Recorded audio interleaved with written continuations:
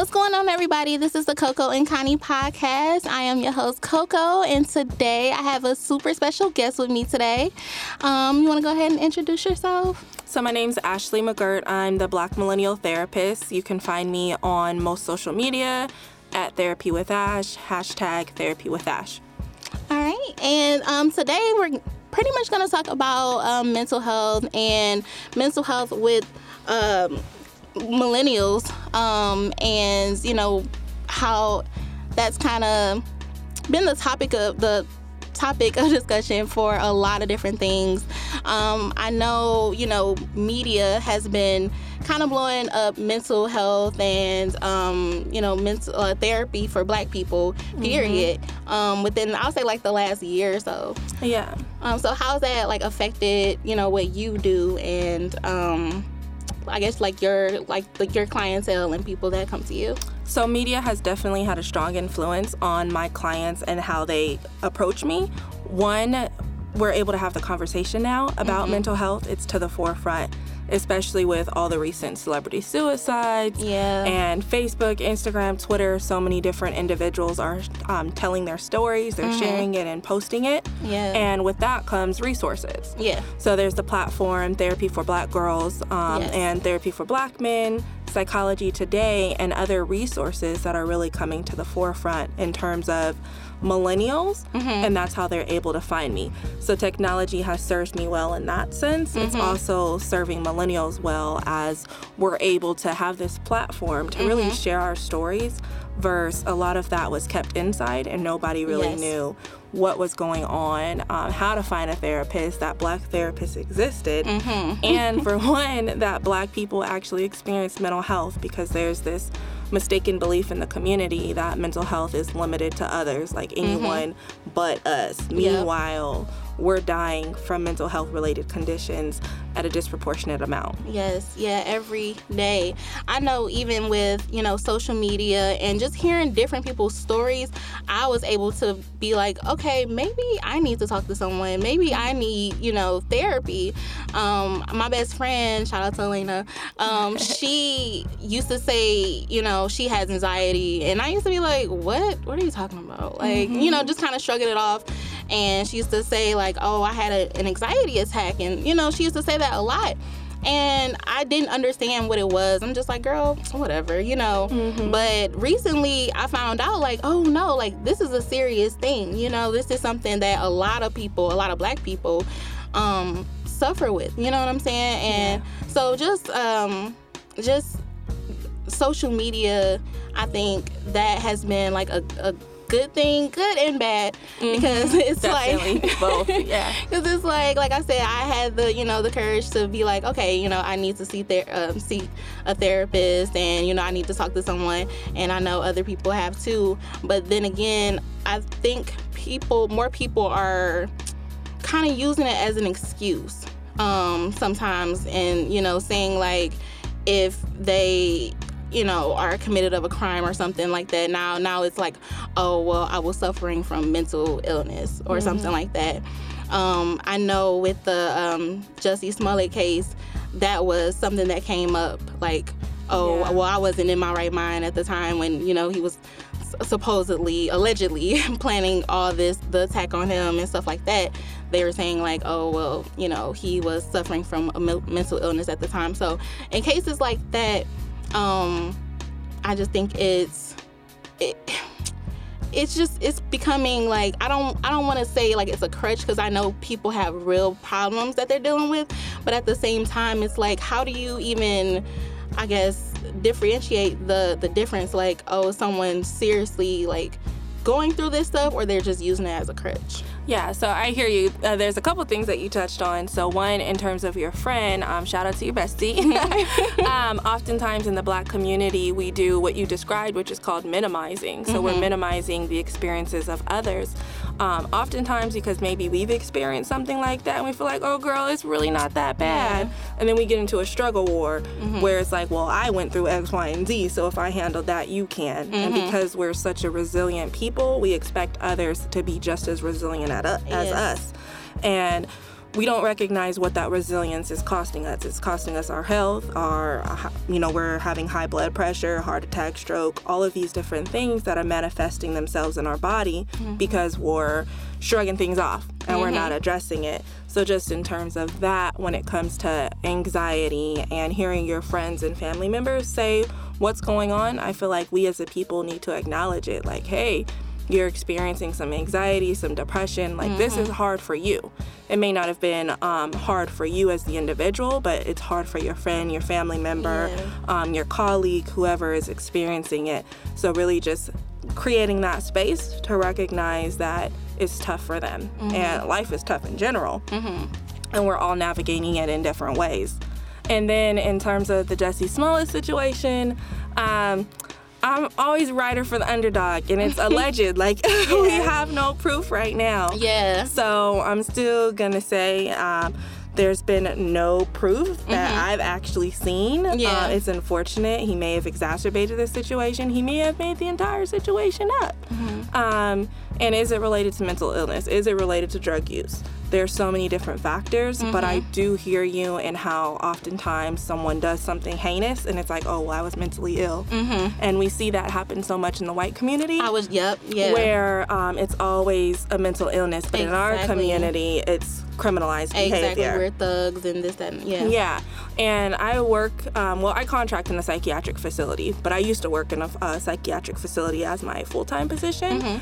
And what I would do is I would have to do court assessments sometimes to determine if they actually suffered from a mental illness and they needed to be placed in the stay in the psychiatric facility or go to the prison.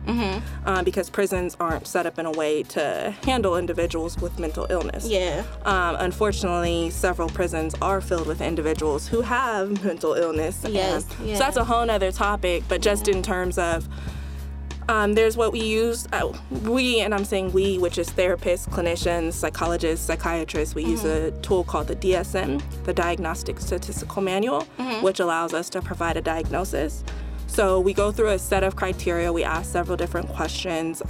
We look at your experiences, and we see, do you have the mental capacity to understand what you did was wrong? What's actually going on. There's so many different factors in assessing whether or not someone suffers from a mental illness. So that's why oftentimes that's the easy thing to do is just claim insanity. Which several people do, several attorneys, they're skilled in that, and their automatic is going to be, well, they were suffering from mental illness. And 9 times out of 10 they are. And we see it being overused to where we don't often believe it. And it goes back to that minimizing or shrugging, or it's really not that real. And then also going back to, one, do you even believe mental illness is real? Because there are some people who feel like people choose to be mentally ill. Like, you wake up and you're going around choosing to be depressed because you want attention.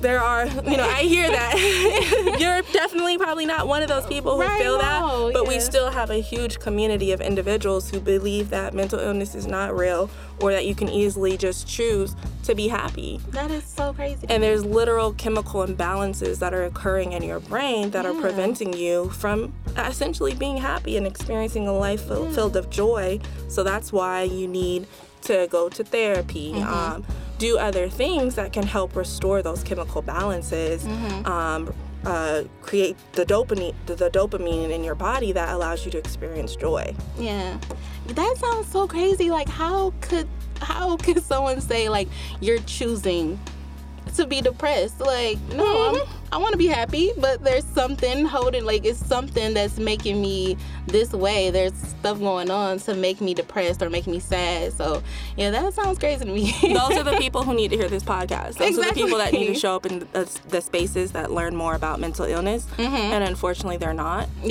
But I do see that the media is doing a better job of educating the community to let individuals know this isn't something that we're choosing. Nobody chooses cancer. We don't make fun of cancer survivors, but you call people crazy every day, left and right, and nobody chooses to be mentally ill.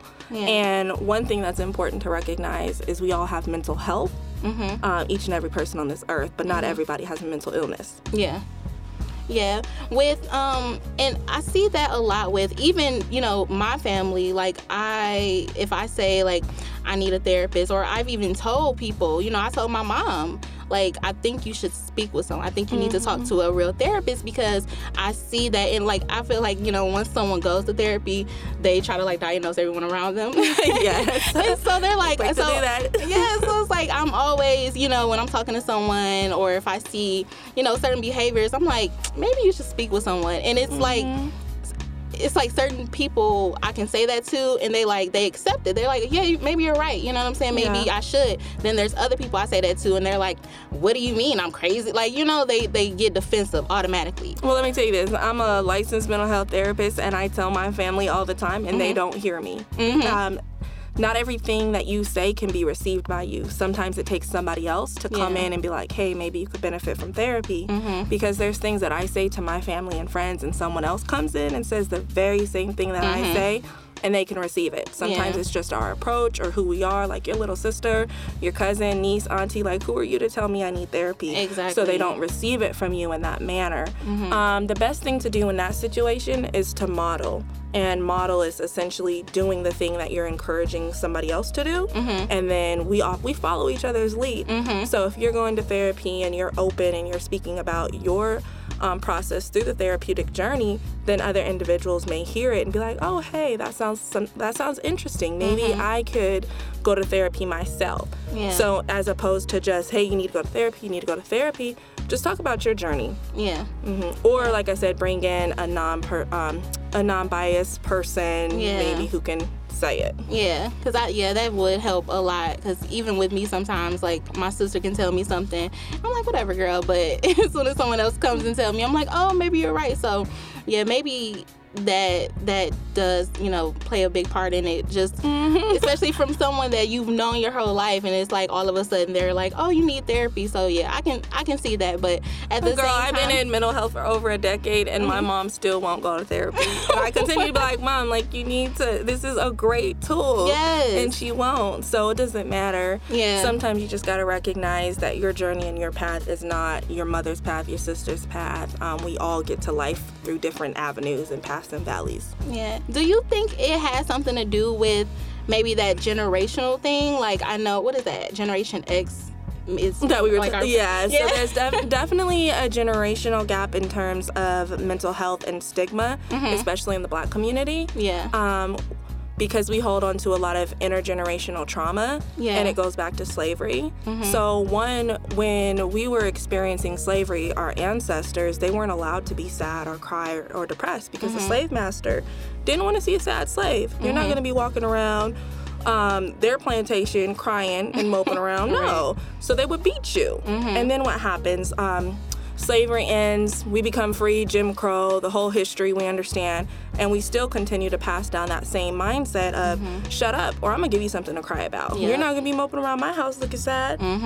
At least those are things that I've heard in my household. Definitely. And I know plenty other Black families who've heard, shut up before I give you something to cry about. So why aren't you allowing your child to be sad? It goes back to that intergenerational trauma of repeating the things during slavery that served us well, because it protected you from being beat back then, not to cry and look sad during slavery, but now it's killing us. Because we're holding on to those same destructive behaviors, and it's not serving anyone well. And then also, we got to realize that we are in a system that was not designed for us. And so the forefathers of psychology were white men. They weren't looking at Black families, Black culture, and oftentimes when they were, it was doing plenty harm to us. So I feel like the older generation feels like they don't want to go to the doctor, they don't want to go to a psychologist or a psychiatrist because of all the harm that was done historically to Black people, from the Tuskegee experiment, other psychological experiments and things that were done to harm Black people. It's just so heavy, and it's just like, I'm so happy that now, with this generation, the millennials and all that, I'm so glad that we're more open about it and we're like shedding light on it so much. How did you get your start in mental health? So I actually wanted to be an attorney. Like I said, I'm always rooting for the underdog, and I was obsessed with the OJ trial. Oh my God. So I was like following Johnny Cochran. But then my grandmother died, and she was the woman who raised me, and I was extremely depressed, and my mom and everybody around me was like, just pray about it, just pray about it.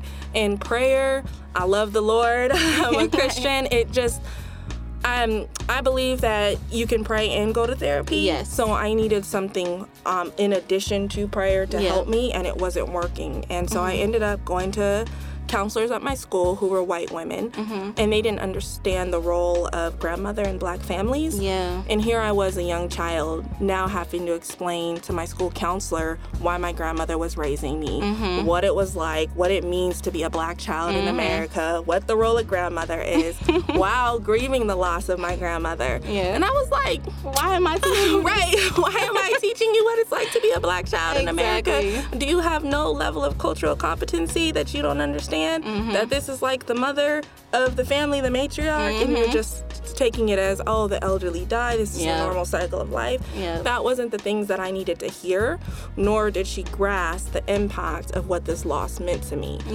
So I actually spent a huge chunk of my life suffering from depression. So I did a whole 360. I'm like, you know what? I'm not going to go to law school. I'm actually going to go to school to become a psychologist. I'm not a psychologist. I'm practicing at the master's level. Eventually, I'll complete my PhD and do all of that.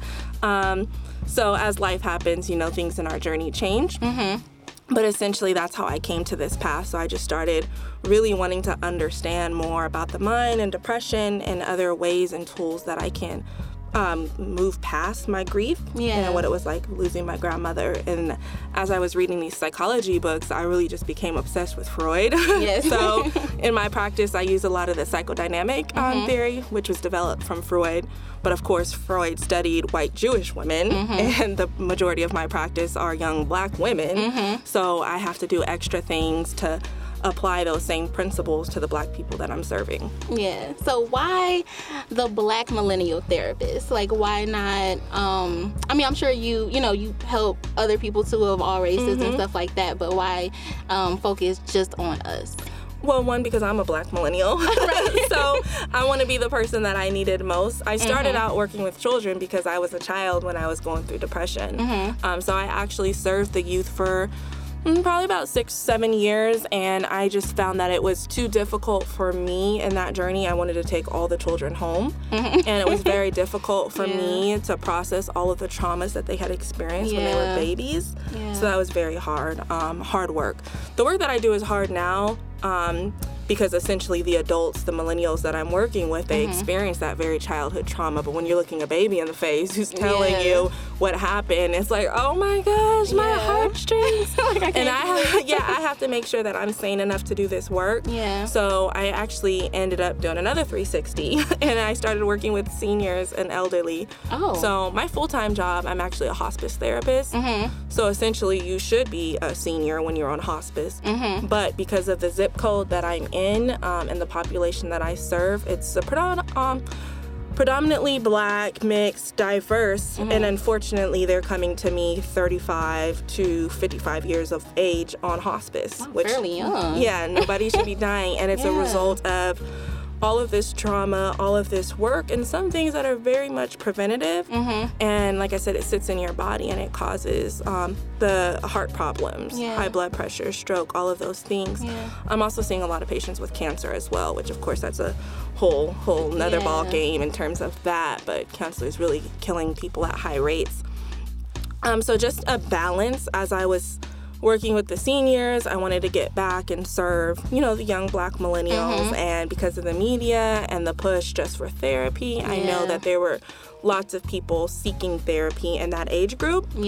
And that's who was coming to me. Of course, it's the people who I can relate to, because of course, I'm in that group as well. And then it just came about, Black millennial therapist. But of course, I have clients who come to me who are over 50 outside of hospice who still see me. I have clients who are white. I have a huge chunk of clients who are Hispanic, because there's also a lack of Hispanic therapists in the in the area that I live. Yeah. So I know we're here in California. There's more Hispanic therapists out here, but in Washington it's very limited. Yeah. So they just want to come to a person of color. Yeah. Yeah. And I see that a lot, even with me. I know when my sister was the first one of us to say, you know, I need therapy. I need to speak with someone. And she was, you know, in school and she was working 2 jobs and internship and, you know, going to school full time. And it's like, I need to talk to someone. So she went to a therapist at school, and it was a white lady. And we started listening to Black Girl podcast, or I'm sorry, not Black Girl podcast, but Black Therapy for Black Girls? Therapy for Black Girls. Yeah. There we go. And found out it was like a website where we can go find a Black therapist. So that was when I found that, I'm like, oh, this is it. You know, this is a great tool to find someone. There isn't a lot of Black therapists, though. There's it's actually blowing up quite a bit, so more and more therapists are getting on there. I was actually the only Black therapist listed on there in Washington State for almost a year. Yeah. Now I think there's about 6. I haven't checked who's all on there now, but for a very long time it was just me. Yeah. And I only run a part-time private practice, so I could not serve all of them. Yeah. Also, people were coming to me for things that aren't in my background. So like relationship counseling or just other issues that I'm not skilled in or aren't up my expertise level. So then I had to do a lot of referring out, and it was very difficult. It still is difficult sometimes finding therapists who can meet their needs. But I'm definitely happy that more therapists are getting on there.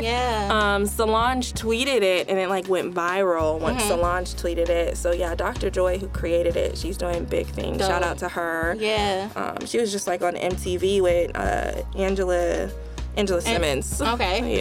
Yeah, because like even like that, even listening to the podcast helped a lot. So when, you know, I went on looking for a therapist, there weren't like a lot of Black therapists, or there wasn't a lot of therapists in the area that I was looking for. Like I was in Detroit, and it was like maybe like 3 or 4 at the time when I was looking, and it was just difficult. So I'm so glad that, you know, they're adding more people, and more people are starting to look at, you know, therapy and being a therapist as a profession, because we need more, you know, women of color and, you know, men of color. Like, we need more Black people being therapists to help us, because I feel better, you know, talking to someone like you, so someone that, you know, understands me. I don't have to sit here, like you said, and explain my whole background, why I have to feel this way and all this stuff like that, then tell you my problems. It's like I can just, you know, come in and just unpack and not have to. It takes away the stress of really having to explain or wonder if this person understands. Exactly. And because we know there is a lack of Black therapists in most neighborhoods, there are some white therapists who are culturally competent, so we just have to be skilled in asking the right questions. Have you ever served other Black clients? Am I your first?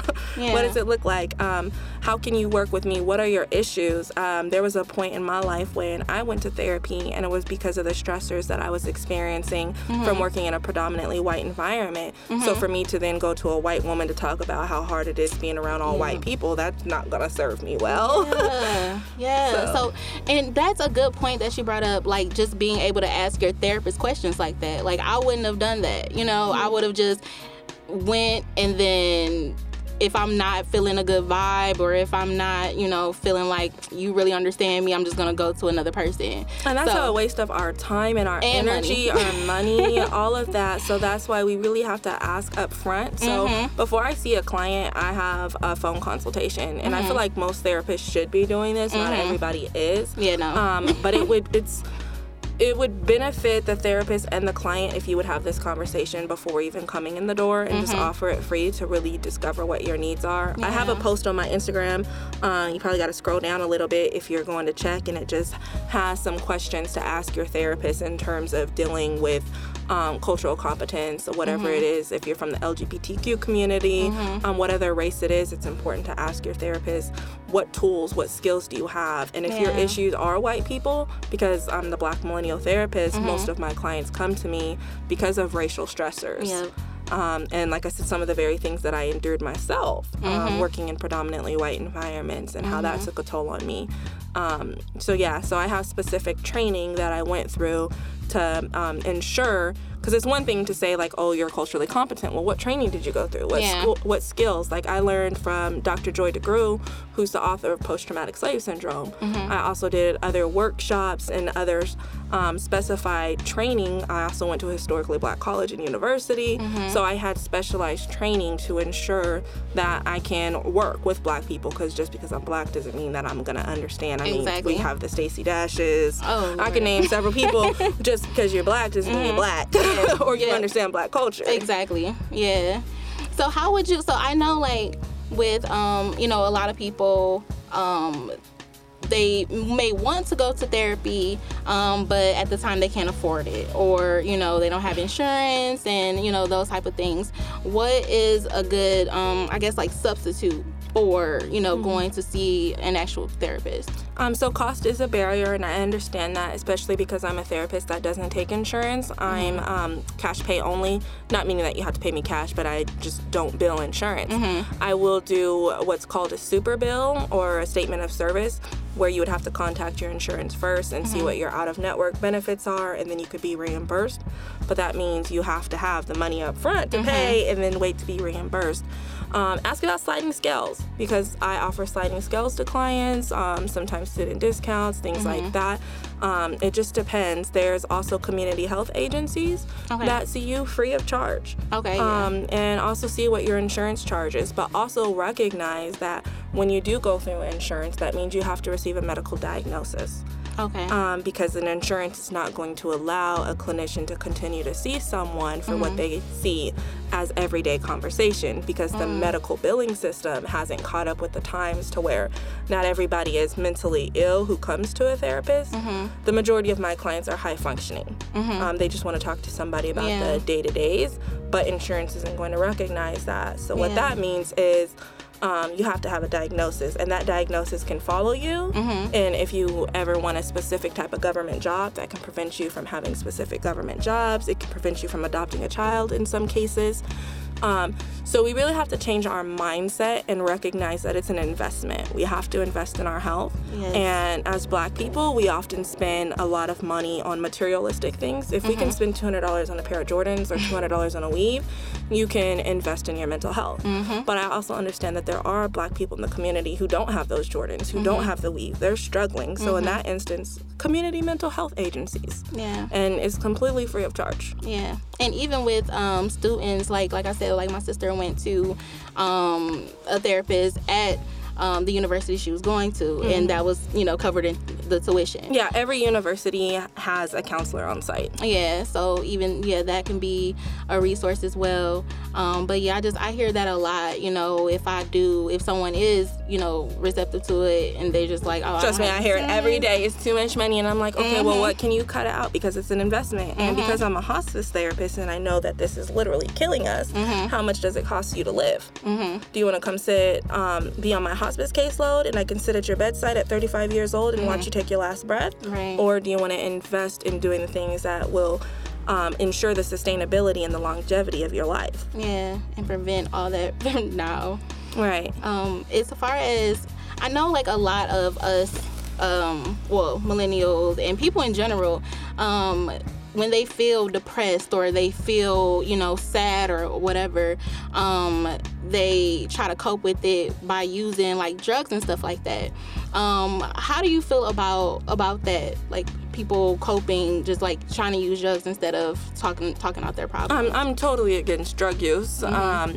It's definitely a destructive coping mechanism. There are so many other ways and tools and things that we can use to help us cope naturally, organically, from meditation, yoga, going on walks, reading, writing, journaling, listening to uplifting music. There are so many other alternatives. But addiction is very tough. And again, that's a pull on your brain and chemical imbalances once you get started on that. And so that's something that's not my specialty. So I typically don't work with addictions, so I would refer those to an addiction counselor or to like an inpatient or outpatient rehabilitation center, because I know that is something that is very challenging and it's not in my skill set. But no, I'm definitely totally against it. I would totally recommend so many other things, and I come from a family that has a history of addictions. So I see the harm that it has and the toll that it takes, but I also recognize that it's a disease. Just like cancer is a disease, alcoholism is a disease, gambling addiction, that's a disease. All of this is a disease that manifests itself in the body. Yeah. So when people go to like certain therapists, so is that like a different type of therapy or something like that? Like when people go to therapy and they prescribe them with like depression medications and stuff like that, is that still kind of like just trying to cope with drugs, or like how, like what's the difference between? Well, there is definitely different types of therapy and different types of therapists. So there would be like an addiction counselor, a relationship counselor, a crisis counselor like me. I'm considered a crisis counselor. I do a lot of trauma-informed care. And then in terms of prescribing medication, only a psychiatrist can do that because they went to med school. Or what other therapists are doing now is if they have their master's, because you have to have at least a master's to be practicing as a therapist, is you can get your ARNP, so your nurse practitioner. So then you become a nurse practitioner, and nurse practitioners are allowed to prescribe medications. Got you. Okay. So I'm seeing some therapists are doing that as a way. 'Cause sometimes when I say only a psychiatrist, then people are like, well, no, nurse practitioner. And it's like, yeah, some therapists get their nurse practitioner license to prescribe me. I'm all about non-drug interventions. One, I can't prescribe medications, so it does not serve me well. Also, I feel like so many medications are abused. We're overdiagnosed and misdiagnosed as a people. And some of the very things that these medications do, there's food and herbs of the earth that do the very exact same thing that these medications are doing. And so now if you're listening to this and you're on antipsychotics or you're taking medications, don't stop taking them because they're useful. I'm just saying that there are non-drug interventions. So I would then invest in a therapist or see your PCP, your primary care provider, and talk to them and see what are some alternatives. Can I get weaned off of this drug? What are some things that I can do? Because there definitely are tools so that you don't have to live a life on an antipsychotic. Because my brother actually started on those really, really young, and it's like now he's getting older, and I feel like the dosages are getting stronger and stuff like that, and I personally don't see a difference, when he's on or off, you know what I'm saying? It's just, I was totally against him being on, I think it was like Ritalin and stuff like that, and it's just like, because they, automatically like, oh, he has ADHD, put him on this drug, and I'm just totally against like kids being on like those type of drugs at such a young age. I think he started when he was like 8 years old. Again, it goes back to diets and education. We as Black people, we have to advocate for ourselves, and oftentimes we lack the education or the knowledge just because we haven't necessarily experienced these things, or we don't know the system like the predominant society does because they created the system. So we have to work within a system that one wasn't designed for us, one that's kept us apart and that has harmed us. So we definitely know that several Black kids are often overdiagnosed with ADHD. And oftentimes it goes back to, well, one, these Black kids are coming from impoverished neighborhoods, so they're eating peanut butter and jelly sandwiches on white bread, which is high in sugar, processed jelly, high in sugar. Then you send them to school and they can't sit still. And then the teacher says, oh, hey, you have ADHD. But if you would sit back and really assess their diet, it goes back to the food or the Kool-Aid.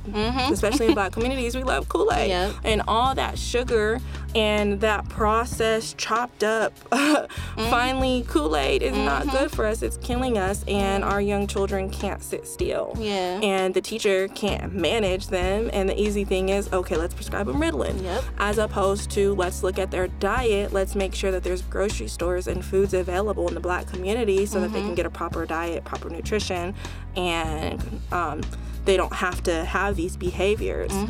But yeah, so definitely we need to ask those questions as parents, as aunties, sisters, because other people aren't asking them for us. And one, it's time consuming to really sit down and say, hey, what did you eat? What kind of foods do you have? And like you said, just having that education, just being aware of, of the things that could be wrong. It's just not like, oh, he has ADHD. Like, no, he's just hyper. He's like you said, he's had a bunch of sugar. Yeah, so why, and it's like, why is he hyper? Okay, so the diet, or what else is going on in the home. And some people learn differently. Not everybody wants to sit in a classroom. Like there's learning tests now where you can figure out if you're audio, visual, kinesthetic. If you're kinesthetic, you want to get up and move and dance. So teachers need to engage students in a variety of ways. But when you're one teacher and you're managing 40 plus students, it's difficult to really meet everybody's learning style. And that kid who's not audio or visual, there's one other one I'm drawing. I think there might be 5. Just really trying to manage all of that. So that's why it's definitely better to have smaller class sizes, more teachers who are skilled in this, who are able to recognize, and then also parents too. Because parents have to have some level of accountability yes. in this. And we can't put everything on the teachers, which oftentimes I feel like parents do. Yeah. So yeah, definitely we as a community, we Black people, going back to our roots, Ubuntu, I am because we are, the African traditional saying. So definitely, I'm only as great as you are. So how great are you? Because you're a reflection of me. Right. And I reflect back on you. Yeah, that's why I'm so happy that it's becoming a conversation that we're having, because that can prevent the next generation of kids from, being on all these, different drugs and stuff like that, because we know, like, okay, they don't need it. You know what I'm saying? They just need to be talked to, or they need to, like you said, they need a different learning style or something like that. It isn't just like, oh, they need Ritalin, here you go, and there it is. And it's like, we have to break the cycle, and it's new knowledge. My boyfriend, his son was going through some stuff, and I was asking him, like, well, how long is he going to be on that IEP? Because that's another thing. Like, Black kids are disproportionately placed on IEP, individual education plans, which also can harm you in the long run. Or other things, special education. Black children are disproportionately placed in special education at high rates, or suspended from school. And we know when you're suspended from school, that leads to the school to prison pipeline. And then it adds to mass incarceration, and then high recidivism rates, because once you get out of prison, you're going back. Exactly, and it's like this bad cycle of problems that's really just harming us in your mental health. Yeah, one last thing. So I seen that you have a book, and I Tried to Travel It Away. I know personally, I usually say that last year I was saying to myself, like, okay, I'm gonna start traveling alone. I used to always depend on people to travel with me, and if other people couldn't go, I had to miss a trip because other people couldn't go and stuff like that. But it's just times where I need to go, just be in another environment by myself, and just have time to myself and think and whatever. So what made you write that? Well, I'm an avid traveler, and so before people knew me as Therapy with Ash, I was Travels with Ash. I actually didn't even really put out to the public that I was a therapist. People just knew that I was traveling all around the world. They didn't know how I was traveling. They just knew this girl is gallivanting around the world. But the backstory is a huge portion of my travels, I felt that I was really running away. Like, I did not want to be home. And the outside world who followed my travel blog and see my travels, they're just like, this girl is in another country like every other month. But the reality of it is, I was taking a vacation from my life. And vacations are fun and necessary, but nobody should want a vacation from their life. So I really had to sit back and assess why, when I'm home, am I constantly wanting to get to the next country? Now, I go home and I love being home.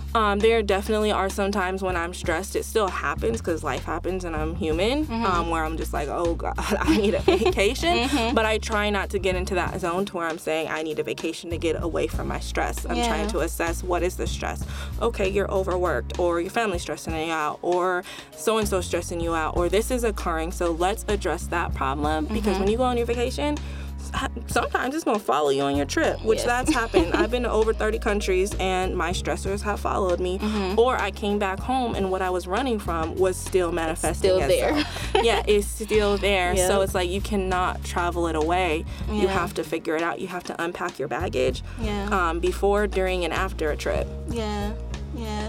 That is that's really important, because I know even with I instantly just thought of Solange's song when I read the title, and I was like, even with that, she said, oh, try to shop it away, try to do this, try to do that. And that's just another way of, trying to cope with it, instead of, going to seek therapy and going to really talk to someone and stuff like that. And I know with me, before I, thought about going to therapy or whatever, I was just like, oh, I'm just gonna, work out, or I'm just gonna, go travel, or I'm gonna, do whatever, instead of like facing my problems head on. You know what I'm saying? So I think even with the podcast, I feel like I talk about a lot of things that, bother me, or, just talking to my friends about it, just being an open book, and that helps me a lot. So, with that, yeah, I think that, like you said, you just can't run from it. You got to deal with everything head on. Definitely. And again, all of that is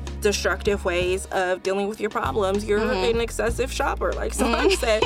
And at the end of the day, once those bills come, those credit card bills, or you're looking at the bank account, you still stressed more. Yeah, and that was the same thing. And I'm like, I'm taking all these lavish trips and I'm not even really fully enjoying them. But now I travel all around the world and I'm at a space to where I can fully enjoy it, and I'm excited about it. And I come back home and I'm good and I'm happy. Yeah. Unless, of course, there are other stressors that are going on at home that I then deal with. Because I'm not exempt just because I'm a therapist. So I'm not perfect. I still go through life just like the rest of the world. Yeah, I was just going to ask that, like, who is your therapist? Well, do you still go to therapy? I haven't gone in a very long time. I have gone. I've gone to, I'm not going to say her name, but I've gone to a wonderful woman, a black woman, who's amazing. She's in Seattle. And I used to see her, not regularly, but like maybe once a month, bi-weekly, a power check-in. I was going through a stressful period in my life where I would just check in with her more frequently. It just depends. But yeah, definitely therapists, go to therapy, have coaches, have mentors. I have a strong support system.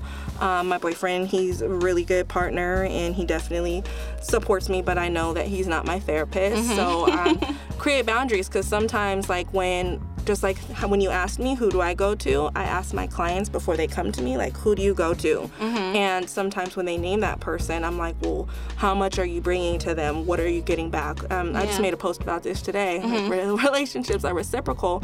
We don't want to lay all of our problems on our family or our friends, because they're going through stuff too.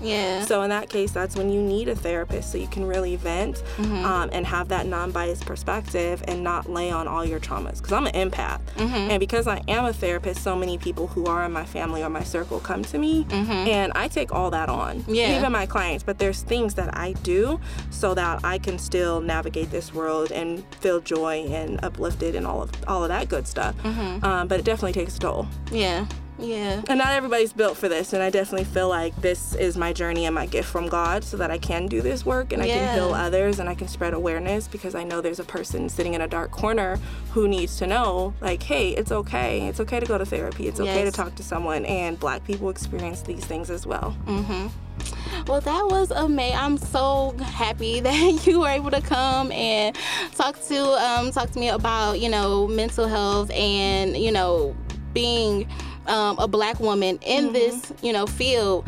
We don't see it enough. We need to start seeing it way more. So I'm happy that, you could come and just talk to my listeners about it.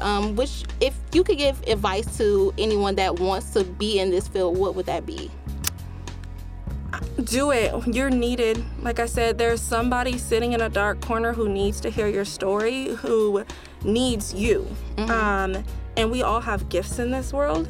So definitely start the process, look into it, reach out to me. I love talking to up-and-coming clinicians. Send me an email, a DM, whatever the case may be. I don't know if you just add my information in the show notes, again, at Therapy with Ash. And so whatever questions you have, and again, get a mentor.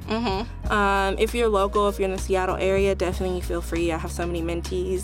I have mentors. So my advice is be a mentor and get a mentor, because we all have things that we can teach each other. You're skilled in podcasts. Maybe there's somebody who wants to start a podcast and you can mentor them. Just an example using you.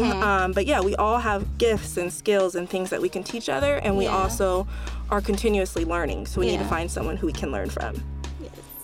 All right, y'all. Well, that was today's episode. I'm so happy, like I said, that Ashley could come and talk with us. Until next time, see y'all. Peace.